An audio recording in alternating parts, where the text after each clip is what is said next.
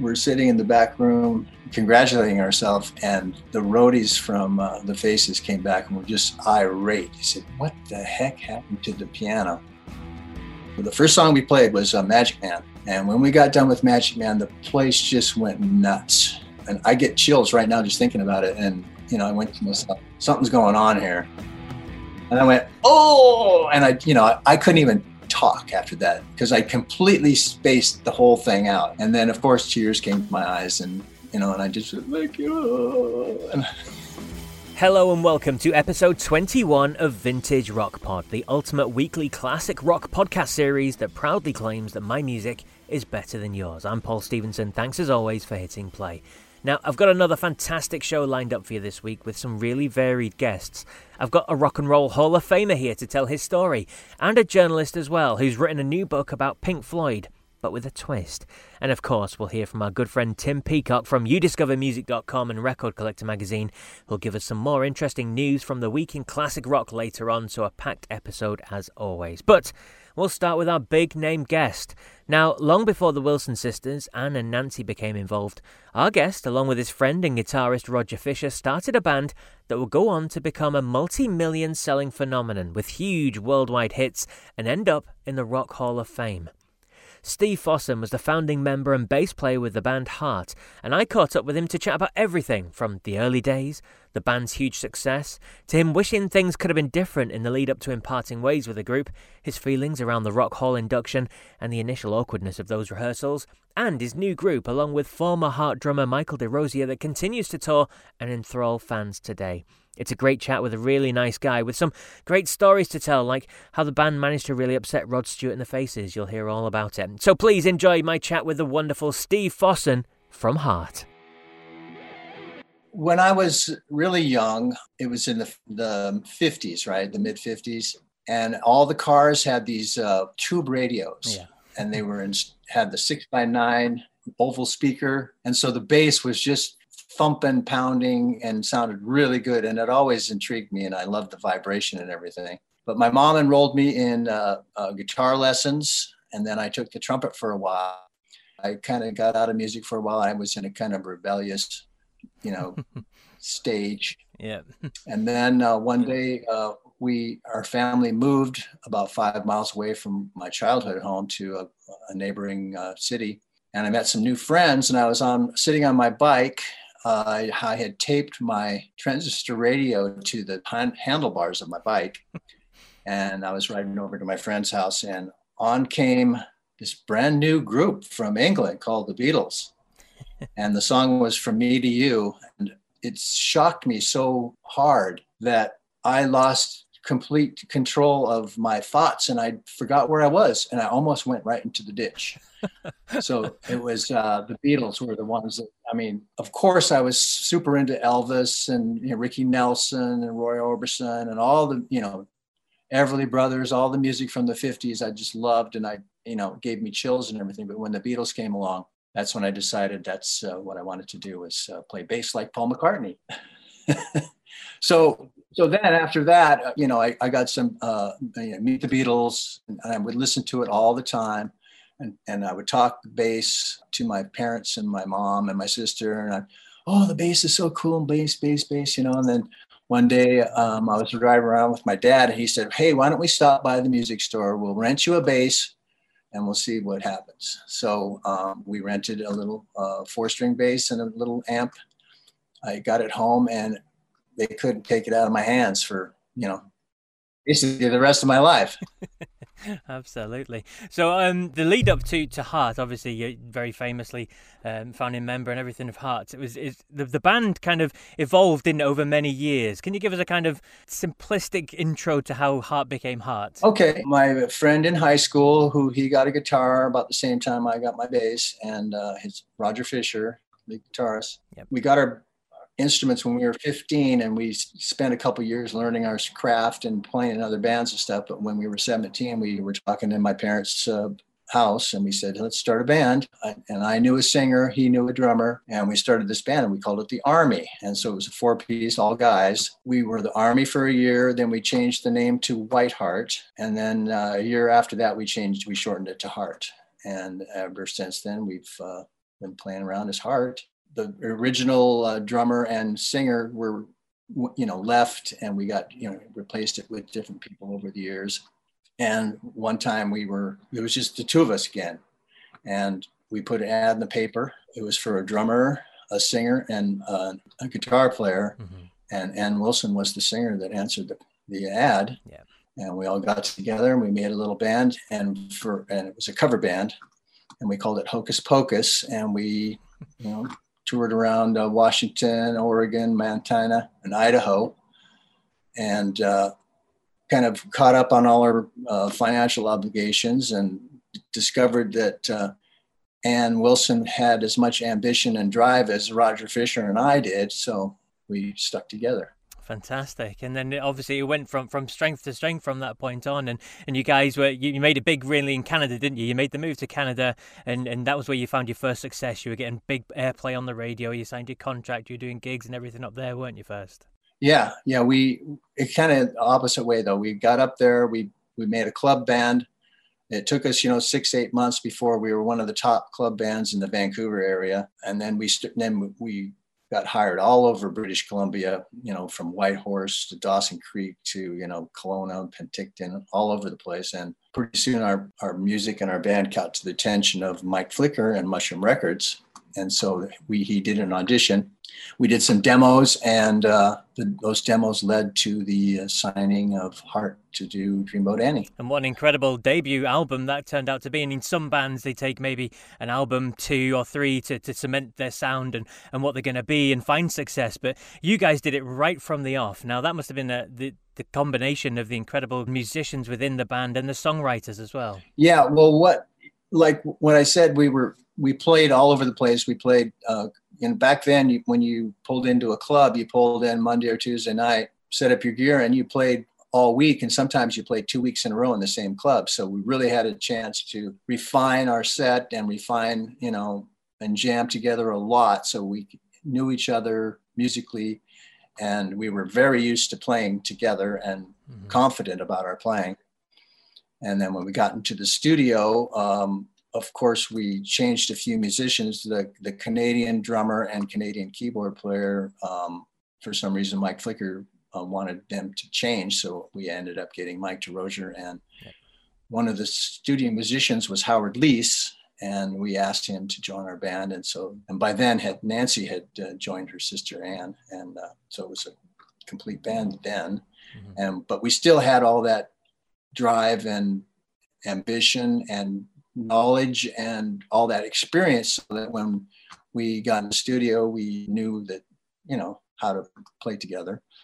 And then one of the sayings that Mike Flicker came up with when we were recording the album was, well, you better play this right and, do this well, because you're going to be listening to it for the rest of your life. And I went, well, that'd be nice, but and how true it turned out to be. But it ended up to be true.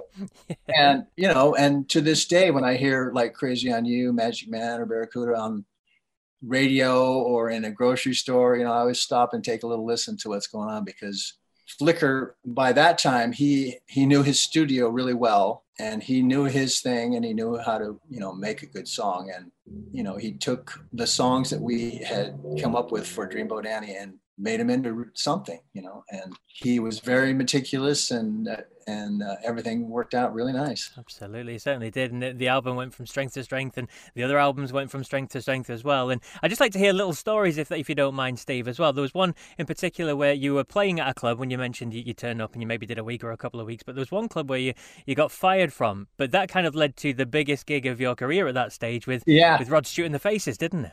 Yeah, that's true. We had finished Dreamboat Annie, and Mike DeRosier and Howard Leese had joined the band. Andy, and of course, Nancy and Ann and Roger and I were there too. We'd been there for a while. So we packed up our gear and we went to Calgary, Alberta, and we played, I think it was called the Inferno. And we set up, on a Monday night or Tuesday night or whatever.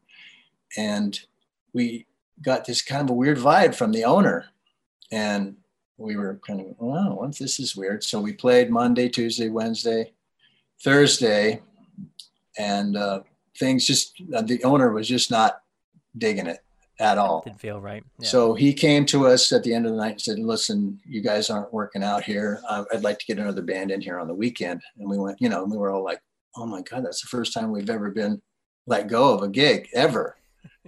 And, so we were all going like, oh, geez. And we were really embarrassed because that was one of the first gigs that Mike DeRozier and Howard Leese had played with us. And they were going like, what the hell? I just joined this band and we get fired, within a week. So we hung our heads and we're all going back to the hotel and everything. And we're kind of embarrassed to look at each other and talk and stuff. But a little while later, we get this call for a meeting.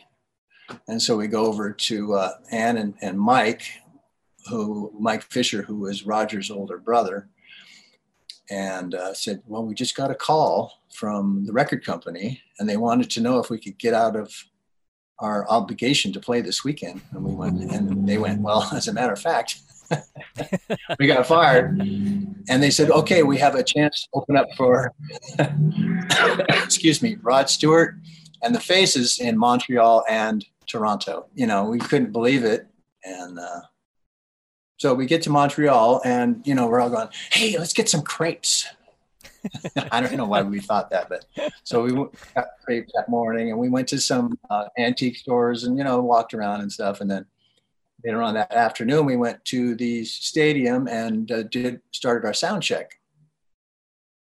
And we're all going like, oh, this is a big, it's the Montreal, I guess, I don't know what it's called, the Forum or the Coliseum or whatever it was. It was their big hockey rink, 16,000 people or whatever. We're thinking, we know what we're doing, so let's not worry about it too much. So we get it ready for the show and we get on stage and they introduce us and, we look out and it's packed. Floor's packed, the seats are packed, and all the way up to the top of the last row, everybody's there. And so the first song we played was Magic Man. And when we got done with Magic Man, the place just went nuts. And we were going, and I get chills right now just thinking about it. And I went to myself, oh wow, something's going on here. Yeah, what a feeling. Because we didn't know how much airplay we were getting around, back there, because we were up from the west coast of Canada and this was, more eastern coast. I think it was either the next day or the day after that we played Toronto and, same kind of reaction. And so, we really owed a big debt of gratitude to the Faces and Rod Stewart for allowing us to open up for them. But at the same time, we were a good band and we knew what we were doing. So we knew that's what we wanted to do, was impress big audiences. And I guess we did. Certainly did. And it went from strength to strength. But just in terms of the Faces and Rod Stewart, did you get to hang out with the guys and get to chill with them? Not really, no. Oh, that's a shame. What happened was during the sound check, Roger Fisher had set, that Rod Stewart and the Faces, they always had white drums, white guitars, white piano, white amps, and all, everything was white. And Roger Fisher set his cigarette on the white piano.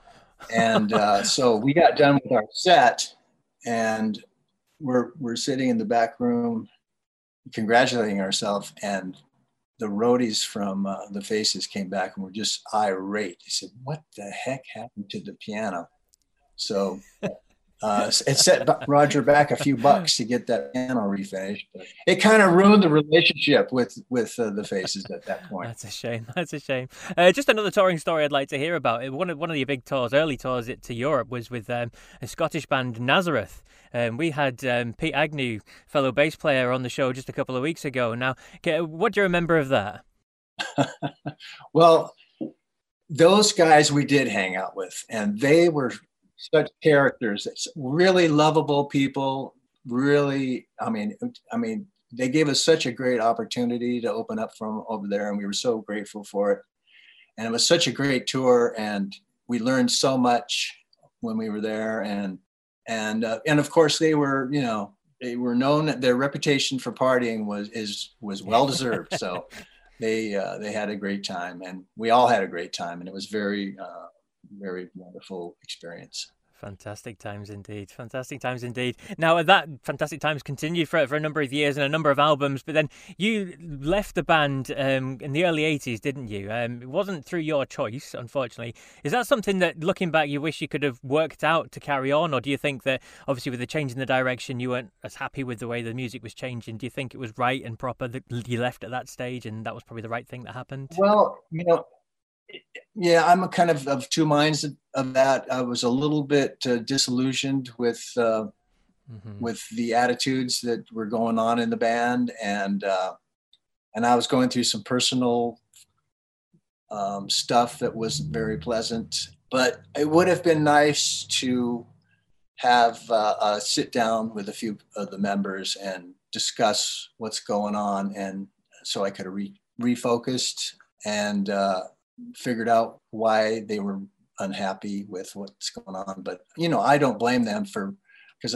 I was distracted by my personal problems, and I was distracted by the fact that the attitudes and direction of the band was, in my opinion, was needed a little adjusting. And they probably didn't enjoy me, griping about the direction, and they thought they were doing the right thing, and I thought I was trying to contribute the right thing. So it just didn't work out.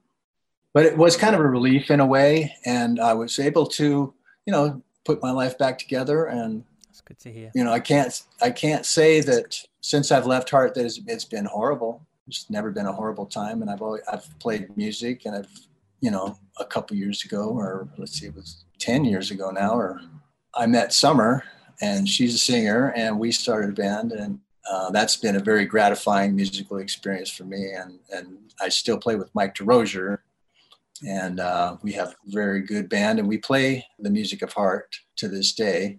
Mm-hmm. And we play it in a way that we try to recreate the nostalgia, which means we try to copy the songs perfectly so that when people hear them, they harkens back to when they heard it the first time, and how they felt and all that kind of stuff. So I'm very happy with that. We have people at the end of our set come up to us with tears in their eyes saying thank you for doing that for us. Fantastic. And you mentioned the band quite kind of offhand there, but it's Heart by Heart that the band is called, isn't it? Yes, Heart by Heart, yes. And that was, Summer and I, we were a duo together at first, just the two of us, me playing bass and her singing. And we did some, dinner parties with friends, and we got hired to do bistros and, jam nights and all that kind of stuff. And then got to the point where we felt like we wanted to expand out a little bit. So we hired Mike DeRozier on drums, and we got Randy Hansen, who's a Hendrix artist, to play guitar. And then we started playing around as, a Heart spin-off band is what you actually want to call it. And people seemed to love it. So we just kept it going. And when we were a duo, we were trying to come up with a name. And because Summer and I were in love and we were playing together, it was like Heart by Heart. And it was the two of us blending our hearts together to make music together. So, and it's a catchy name, and it worked out. So we are still having a great time. Now that the virus is and vaccines are starting to take effect, we're getting calls every day for more gigs all around America now. So fantastic. I'm happy about that.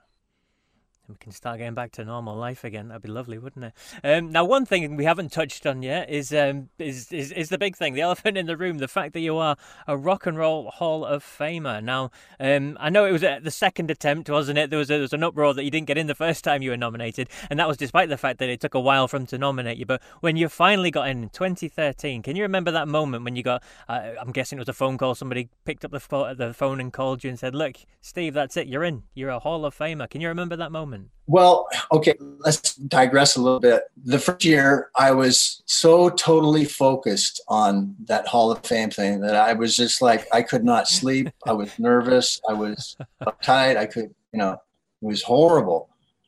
And every day I would check the numbers, and I was all just, just really nervous about the whole thing. And then, of course, that year we didn't make it. And I thought, oh, geez, but it was nice to be nominated, and so we lived the rest of the year, and I calmed down, and I got some sleep and got back into normal life. And and we got the call. I think they called in September or something, said, "You're nominated again." And this time I went, oh, okay, good. And I didn't pay attention to the numbers. I didn't pay, I got on with my life as normal. I didn't really think about it. And as a matter of fact, downstairs, futzing around with my bass and my amps, and I was trying to figure out some parts and stuff, and a phone call, and it was somebody, a really good friend of mine. He says, "You made it." I said, "Made what?" He says, "You're in the Hall of Fame." And I went, "Oh!" And I couldn't even talk after that because I completely spaced the whole thing out. And then of course tears came to my eyes, and and I just like, oh. But it was very cool, very cool. And then of course when you're in, then all this stuff starts happening. You start getting communication with the Rock and Roll Hall of Fame, and they're telling you this, and they're letting you know this is going to happen here and that and this and that, and then it was very, very exciting, the lead up to the induction ceremony, which was at the Nokia Theater in Los Angeles on, I believe it was April 18th, 2013. Yeah, that was the date. You remember it well. Yeah. So yeah, it was very cool. Very cool indeed. So what was the feeling like then, obviously, getting back with the band? Because you performed as well on the night, and now that's the first time in many years that the band had got back together. It's a cliche, but the band had got back together. I mean, how did that feel? Was that a bit nerve-wracking to get back together, or was it kind of one of those old friends sort of? There was two things going on. And so what happened was, there's all this negotiation about who's going to play on what song. And, Anne, I think, decided that we'd play on Crazy on You. And then she would have her current version of Heart play Barracuda. So we were kind of trying to convince them, Anne and Nancy, that, because Mike DeRozier and Roger Fisher are co-writers of Barracuda, mm-hmm. It seemed like it would have been very, apropos for them and us, all of us, to play. And we're the musicians that on the record that, is so popular, but they've never budged on that. But anyway, so they called this rehearsal the day before the induction ceremony. It was at a private location in Los Angeles. And we were given specific instructions. Okay, so it's just bring your guitar or your bass and your drumsticks, and it's going to be a very private rehearsal. So you can't bring your wife or your girlfriend or, So we get there, and both have their own complete entourage. Kids, managers, friends, dogs, everything. And so we're just these guys that are just there with nothing, and they have their whole support apparatus with them. Anyway, so we futz around with the gear and blah, blah, blah. And finally we get to play together, and bam, we start off Crazy on You. And if someone would have had a recording device there and recorded that, it was from first note to the last note, bam, right on through. And I think we played it 3 or 4 more times, and we said, okay, I think we're ready. And that was it. It was like we never left. It was very great. And then the night we played it on stage at the Rock and Roll Hall of Fame, it went off without a hitch.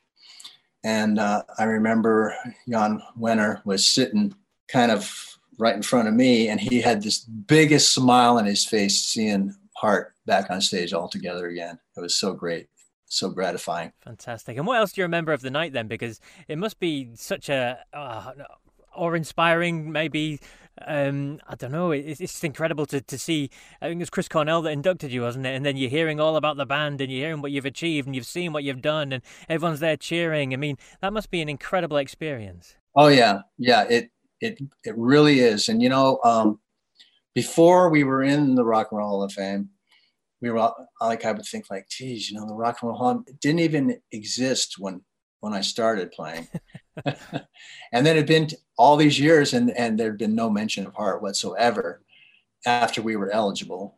And I thought, I don't know if it's ever going to happen. It'd be nice, but and the Rock and Roll Fame obviously has a lot of detractors because their favorite band hasn't been nominated, hasn't been inducted, and so they poo-poo all the a lot of the acts that get nominated and inducted, but and I was kind of in that vein a little bit too. But once you're you're inducted, and hey, Rock and Roll Hall of Fame, all right. But a few months after we were inducted, I went there with a friend of mine who's not a musician or anything, but he was going there and he was going to be in Cleveland. He says, hey, why don't you come and we'll both go to the Rock and Roll Hall of Fame. And so I got to the Rock and Roll Hall of Fame, and Shelby Morrison, artist relations, I mean, she's super took care of us. And, we got a tour, right? We went right from on the street right into the vault. Mm-hmm. And the vault happened to have John Lennon's Black Rickenbacker, wow, sitting on the table, and his blonde 335 sitting over here in a case. And she said, oh yeah, we just got those in from Yoko. She's loaning them to the Rock Hall for a while. Okay. And I said, can I touch it? And they said, well, here, put a glove on, so.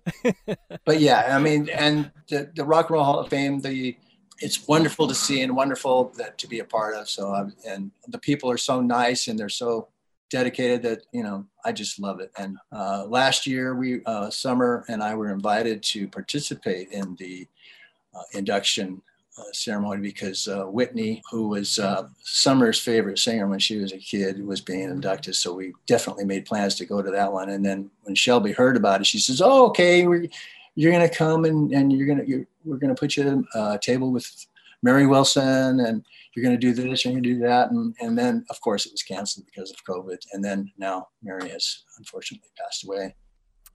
We're hoping to go this year, and hopefully it takes place. Hopefully it does. Well, it's been an absolute pleasure chatting with you, Steve. I really appreciate you taking the time to come on the Vintage Rock Pod and speaking with us. Oh, me too. I'm fascinated with Europe and England and Scotland, Ireland. Summer and I, we love the European beers, and good. Alan White, who he is. Yeah. Drummer for Yes. Anyway, he's a good friend of ours, and we all like to tip a couple back every once in a while and talk about the old days. Sounds brilliant. Well, excellent. Thank you very much for joining us. Thank you. Thank you for having me. The brilliant Steve Fossen there. It was really great to catch up with him and hear his stories, wasn't it? Now, if you want to check out his new band and all the info around that, the tour dates, merch, all that sort of stuff, then look for heartbyheart.com. Now it's that time of the show where I give you my song recommendations, my personal favourite tracks, remember. Obviously, for this week, the band Heart. There's an awful lot of songs that could be mentioned, from the rockier late 70s stuff to the more commercial, kind of poppier stuff of the late 80s and 90s, which includes some great tracks, to be fair. So here we go. The top 5 Heart songs according to Vintage Rock Pod.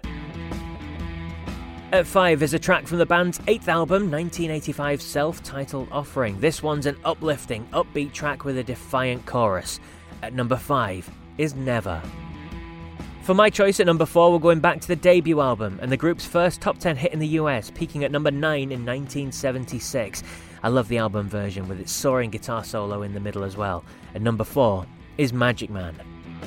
At 3 is a song from the Bad Animals album, and is actually a cover that not many people here in the UK realise, but they really made it their own. They went to number 1 for 3 weeks in the US with this track in 1987. It's an epic power ballad, one of the decade's defining tracks, and number 3 is Alone.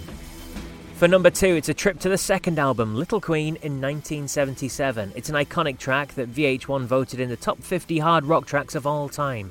The angry lyrics, the angry riff, all adds to the power and beauty of the song. And number 2 is Barracuda.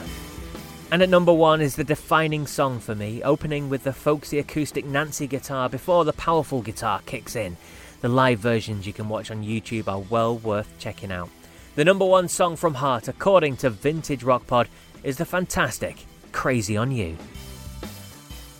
Those are my thoughts then, the best 5 Heart songs. I'm sure you'll probably have your own thoughts. There's plenty of early tracks I could have picked, like Heartless and Dog and Butterfly, and there's the more commercial hits as well, like These Dreams, What About Love, or All I Want to Do Is Make Love to You. Let me know your top 5 songs. Where do you agree or disagree with my list? Drop me an email, vintagerockpod@gmail.com, or message me on the socials. Just search for Vintage Rock Pod. Now, last week's top 5 focus tracks seemed to be widely agreed with, to be fair, which makes a change. Although Joseph Van Den Bill and Craig Wills Beatles both messaged saying that Harem Scarum should have been on the list, which is a good shout to be fair, while John Roston messaged saying, "Thank you for including All Hands on Deck, one of my favourite songs that doesn't get enough attention." I totally agree with you there. So there you go.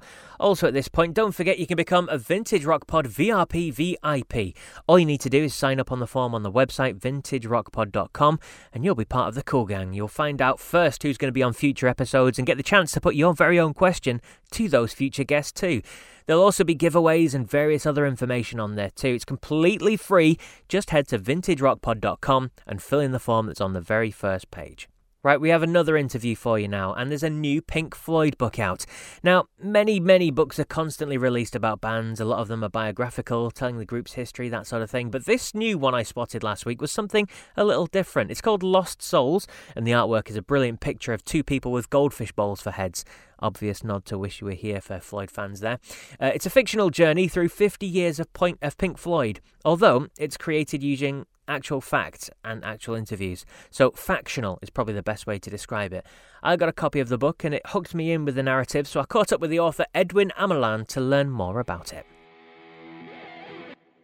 Edwin, let's take us right back to the start then. I mean, where did the idea for this style of book come from? Because it's not just a straightforward story of Pink Floyd, is it? Well, actually, it goes back a long time. I mean, at least 7 to 8 years ago, I've been asked by a Dutch publisher to write a biography about Pink Floyd for Dutch readership. And that made me think if that was actually worthwhile doing, because the facts, figures, the history of Pink Floyd is very well documented. I read a couple of books and I wasn't certain if I could add anything from a Dutch perspective. As a music journalist, I've been interviewing these guys quite a lot and collected a lot of information and a lot of press clippings over those years. But I thought, well, I have to do something with it, but from a new perspective. I wanted to give it a new angle. So I started thinking how to combine facts and fiction. So started off doing a couple of years of research, collecting a lot of quotes from all different type of sources, from press clippings, videos, behind the scenes material, all sorts of stuff. Asked a lot of friends and colleagues about their experiences with Pink Floyd. And that I sort of collected in one big file. And then I started thinking about a fictional point of view, a fictional story of a young guy, a young fan who bumps into Pink Floyd quite accidentally and then becomes intrigued with their music. There grows a special bond with the band in the early years. The main character develops into a music journalist, actually started writing a book about the band. And then the whole story evolves from when he starts at the age of 17 until he is 67. So the main thing is to not only document the story about Pink Floyd, but also to give a good view of the development of the main character in person. It's sort of a coming-of-age story, if you know what I mean. Yeah, absolutely. And you've written it in such a way that you do get emotionally invested in your character, who's called Matt, and his journey as well, his personal journey along his life, basically, and then obviously with his interactions with Pink Floyd. But speaking about interactions with Pink Floyd, you mentioned it there. You are a journalist and you've worked in rock papers and magazines and things for a long time. You've met and interviewed the members of Pink Floyd many times, haven't you? Yeah, for example, I've been to the studio houseboat of David Gilmour, which is moored at the banks of the River Thames. The boat is called Astoria.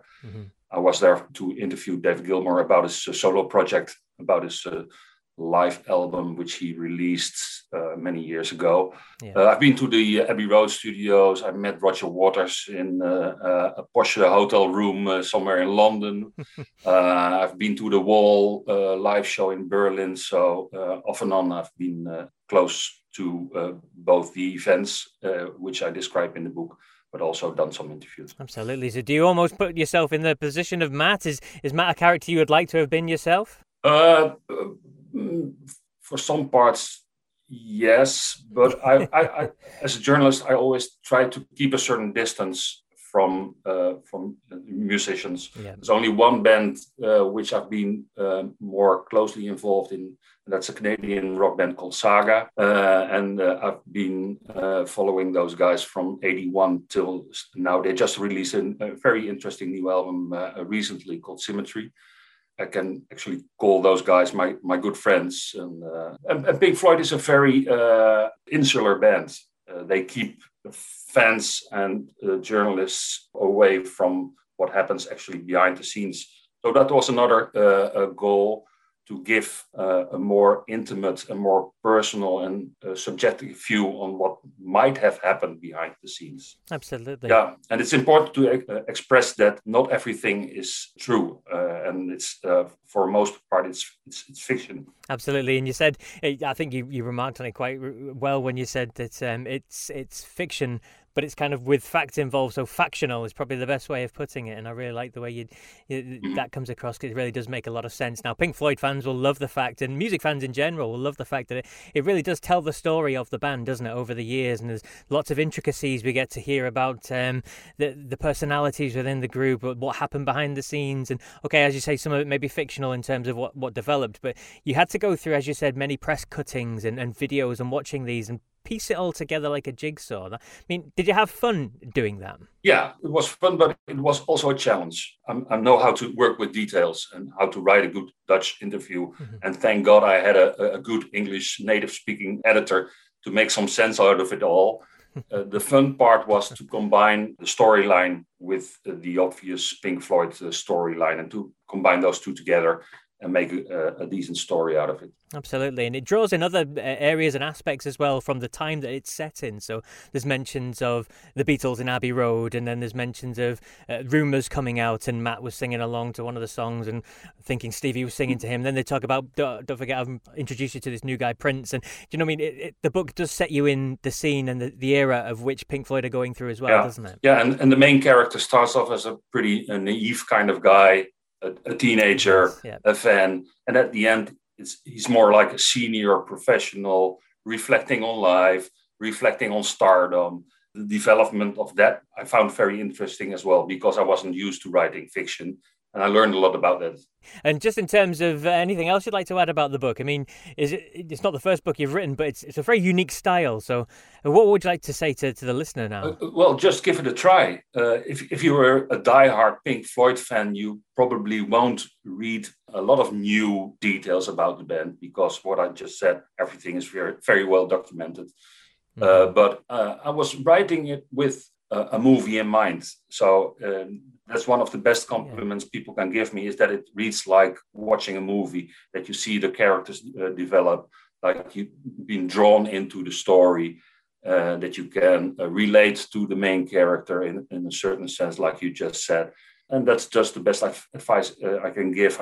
I don't know if the combination of facts and fiction is for everybody, but just give it a try. And I'm very curious what people think of it. The first reviews are coming in, and most of them are very positive. Absolutely. My reaction, I told you before, was that I really enjoyed not just the story of Pink Floyd, but the story of the character as well. I kind of found myself being emotionally invested in how he was getting on. And obviously he has his ups and downs in life, as everybody does. And we get to live through him and things like that. So yeah, I really enjoyed not just the Pink Floyd, but the story that you created around him. It might be also a good moment to rediscover Pink Floyd again. If you haven't been listening to them for a while, yes, start with the really, really old Syd Barrett stuff and listen how the music developed and ended up with the Endless River at the end. I actually made a Spotify playing list to combine with the book. So every song that is being mentioned is in the Spotify list as well.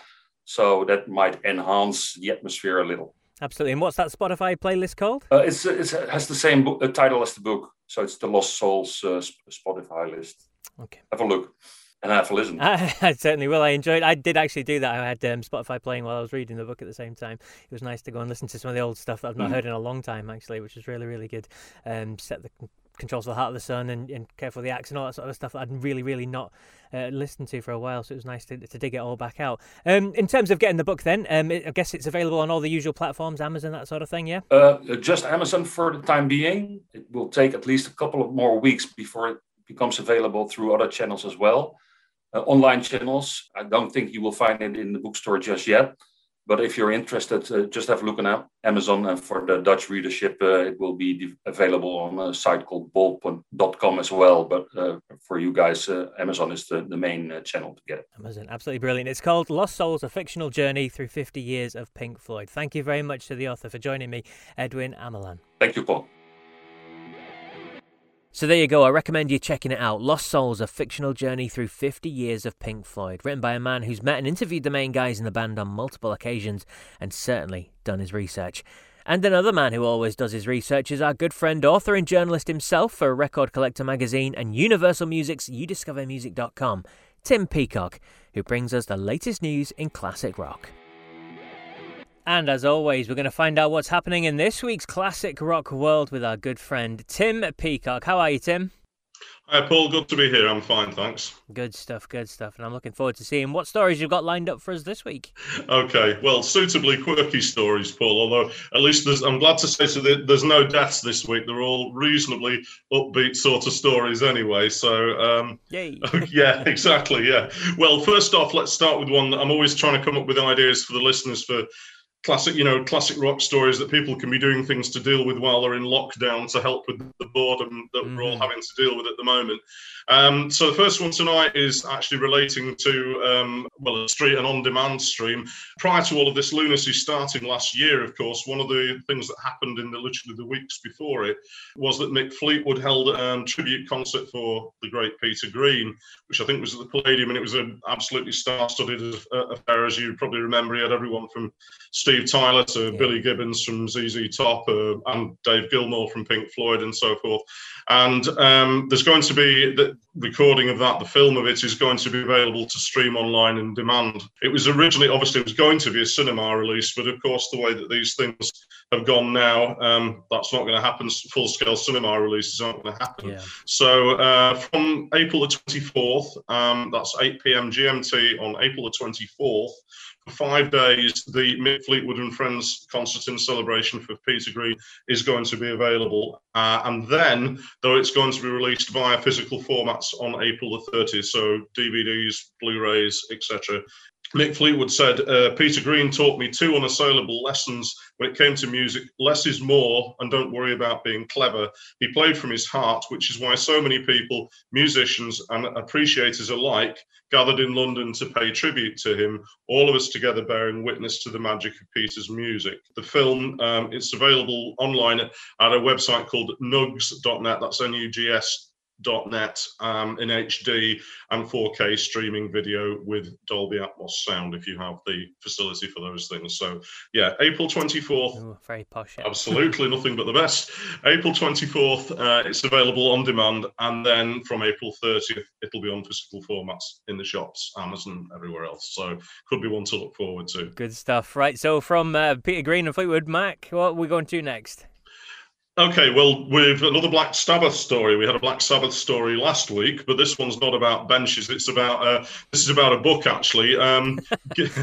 Yeah, Geezer Butler is currently writing his autobiography at the moment, which sounds pretty interesting, actually, because don't have a title for this, but he did. I can imagine so. Yeah, he did an interview with Cleveland.com last week. It's been on most of the newsreels, and he apparently what set him off with this is he said, before his parents died, he wished he'd asked them lots of questions about their lives. And he said this got him thinking, apparently. So I started writing a memoir for my grandkids to read, and it's been fun going through stuff. Of course, a lot of people wouldn't have the past that Geezer has to draw upon, but it does sound like it'd be good. I mean, to be fair, also Geezer, apart from being an amazing bass player, he was actually primary lyricist, really. I mean, a lot of those great lyrics, I mean, you're thinking the songs on those first three albums, I mean, people thought that they wrote about, just Satanism and stuff, but I mean, there's things like Hand of Doom, which was anti-drugs, it's about heroin, it's about the Vietnam War, and of course things like War Pigs. I mean, there's a lot of issues, nuclear war, thinking of Children of the Grave and so forth,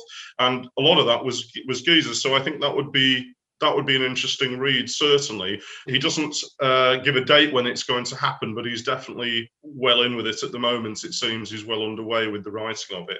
He did explain a couple more things in the interview about Sabbath. He also said the one small downside at the end of the interview is he did scotch the possibility of them playing it together again. I mean, we all know that they went out with the End 4 years ago, but he's actually said, we went out on top, why ruin it? He said, I don't think we could last a tour these days. Tony is in remission with his cancer, but he doesn't want to go out on the road. God knows what Ozzy's doing. He's been waiting to do his final tour for the past 3 years. And as we know, Ozzy's not been terribly well. And Geezer also says, I don't know if he'll ever go out on the road again, so no Sabbath. It's definitely the end for us. But, I mean, Sabbath, I mean, it's a huge industry itself. There'll no doubt be more there'll be more reissues. And like this book, I think, does sound pretty interesting. I don't have a name at the moment, Paul, but it is underway, and it's definitely one that's going on my list. I want to read what he has to say. Absolutely, yeah, it'll be fascinating, won't it? So what else have you got for us, Tim? Okay, and finally tonight, Paul, we were talking about, we just mentioned, Geezer was saying about Sabbath not playing there. I had tickets for the Who's tour, which had been put off, and then they cancelled it again. So unfortunately, if you're a Who fan, it's a bit frustrating at the moment. However, some good news on the Who front, at least archival news anyway. There's going to be a super deluxe edition of the band's The Who Sell Out album is coming out on April the 23rd, which sounds like it'd be pretty good altogether. There's actually, on Friday, they released a digital EP as a kind of a taster, and they actually ran together that album famously. I don't know if you know the Who Sell Out too well, but there's lots of little advertising jingles in between the songs. That was one of the ways. Of course, the cover's famous. It's the one with Roger Daltrey sitting in the bath full of beans and Townsend with the huge deodorant under his arm. So everyone, and it's kind of about consumerism at the time. But anyway, the new version of the album is coming out, and it sounds pretty cool because there's going to be 112 tracks on it altogether, 46 of which are unissued. Wow. Yeah, so it does sound like it will be probably the definitive edition of that album, certainly probably the final word on the Who Sell Out. I mean, as to what your favourite Who album is, I mean, there's a lot of possibilities. This would be a contender, as would certainly, I guess, Tommy, or, well, for me, probably Who's Next is probably my favourite Who album. But, I mean, sure the listeners would have plenty to say about the Who. But this one does sound great. Now, I don't have the details on what the tracks are. I mean, whether these are, I imagine there'll probably be demos, maybe alternate versions, and there could be some live stuff in there. But it does sound pretty good. I must say that one does sound tasty. Anyway, 23rd of April is the day to put in the diary for that one. Good stuff indeed. Yeah. Thank you very much, Tim. Another fascinating set of stories for us this week, and we look forward to speaking with you again next week. You're very welcome, Paul. Speak to you again next week. And a big thanks to Tim as always, and a big thanks to you as well for listening. I really do appreciate your support. We've been listened to in 73 different countries around the world now. It's truly remarkable.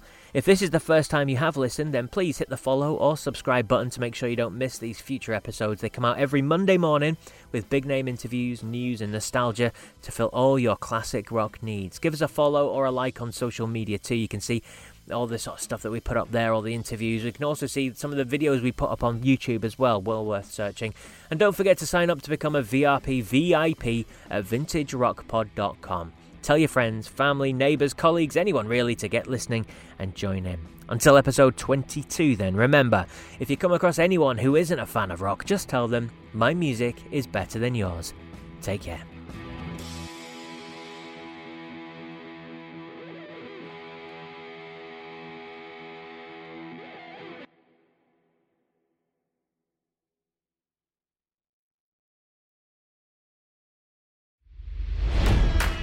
It's NFL draft season, and that means it's time to start thinking about fantasy football. FantasyPoints.com features industry-leading experts and prognosticators using proprietary hand-charted data to help you score more fantasy points. FantasyPoints.com is the place to go for whatever kind of fantasy football you play. Whether you play fantasy football, daily fantasy sports, or do a little bit of everything, Fantasy Points has the meticulously researched content to guide you to victory. And why wait for the fall? Fantasy Points also covers the new spring football league, the UFL. Join the guru, John Hansen, Scott Barrett, Joe Dolan, and other massive names in the fantasy football universe with an exclusive offer. Use code Pantheon for 15% off any Fantasy Points package, including the all-in package, with access to every article, tool, and data nugget that Fantasy Points has to offer. That's FantasyPoints.com and code Pantheon for 15% off at Fantasy Points. FantasyPoints.com, code Pantheon. Score more fantasy points.